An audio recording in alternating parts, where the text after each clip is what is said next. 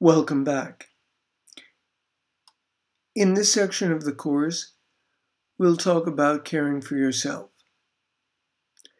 Many, if not most, caregivers care for themselves badly.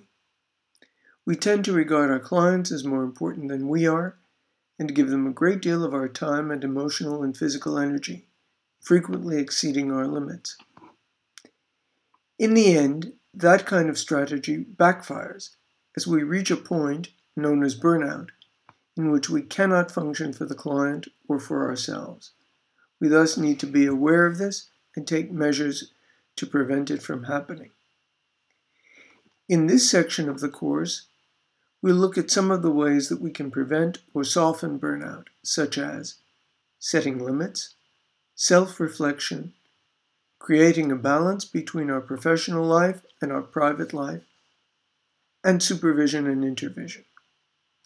At the end of this section, we'll ask you to make a new plan for self-care. As first activities, please describe how you care for yourself now. What are your greatest issues with self-care?